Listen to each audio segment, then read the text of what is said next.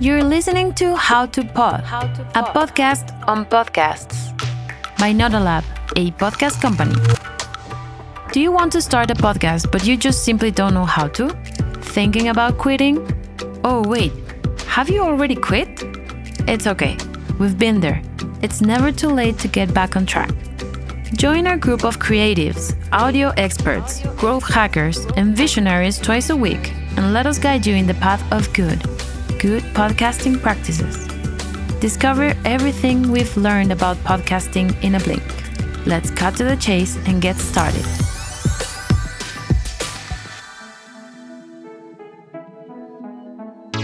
Quick question. Do you know what's the real deal with Patreon? If you have a podcast and you don't already have a Patreon page, this is your cue to do it now. Patreon is one of podcasters' favorite platforms and our best allies worldwide when it comes to money.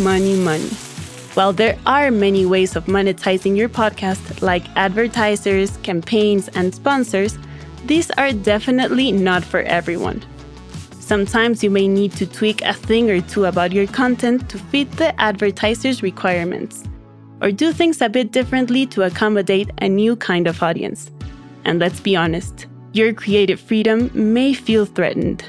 But don't worry, there is a whole different framework you can use to monetize your original content while staying true to yourself. Patreon. This platform allows your audience to become your patrons and make a monthly payment to your project. Their contribution can be as little as $3 to even $50 or $100.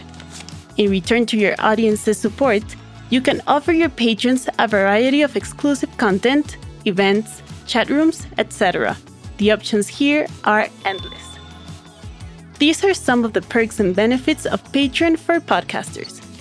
Be independent of advertisers. Do things your own way. Challenge your creativity and seek opportunities to make your audience feel appreciated. Get to know your community and build a strong relationship with your die-hard fans. Have fun while making money. It doesn't have to be perfect, just authentic. And lastly, let your listeners thank you. There is little to no downside to having a Patreon page for your show. Even if you think your audiences are still small, you can start with a basic Patreon page and build up from there.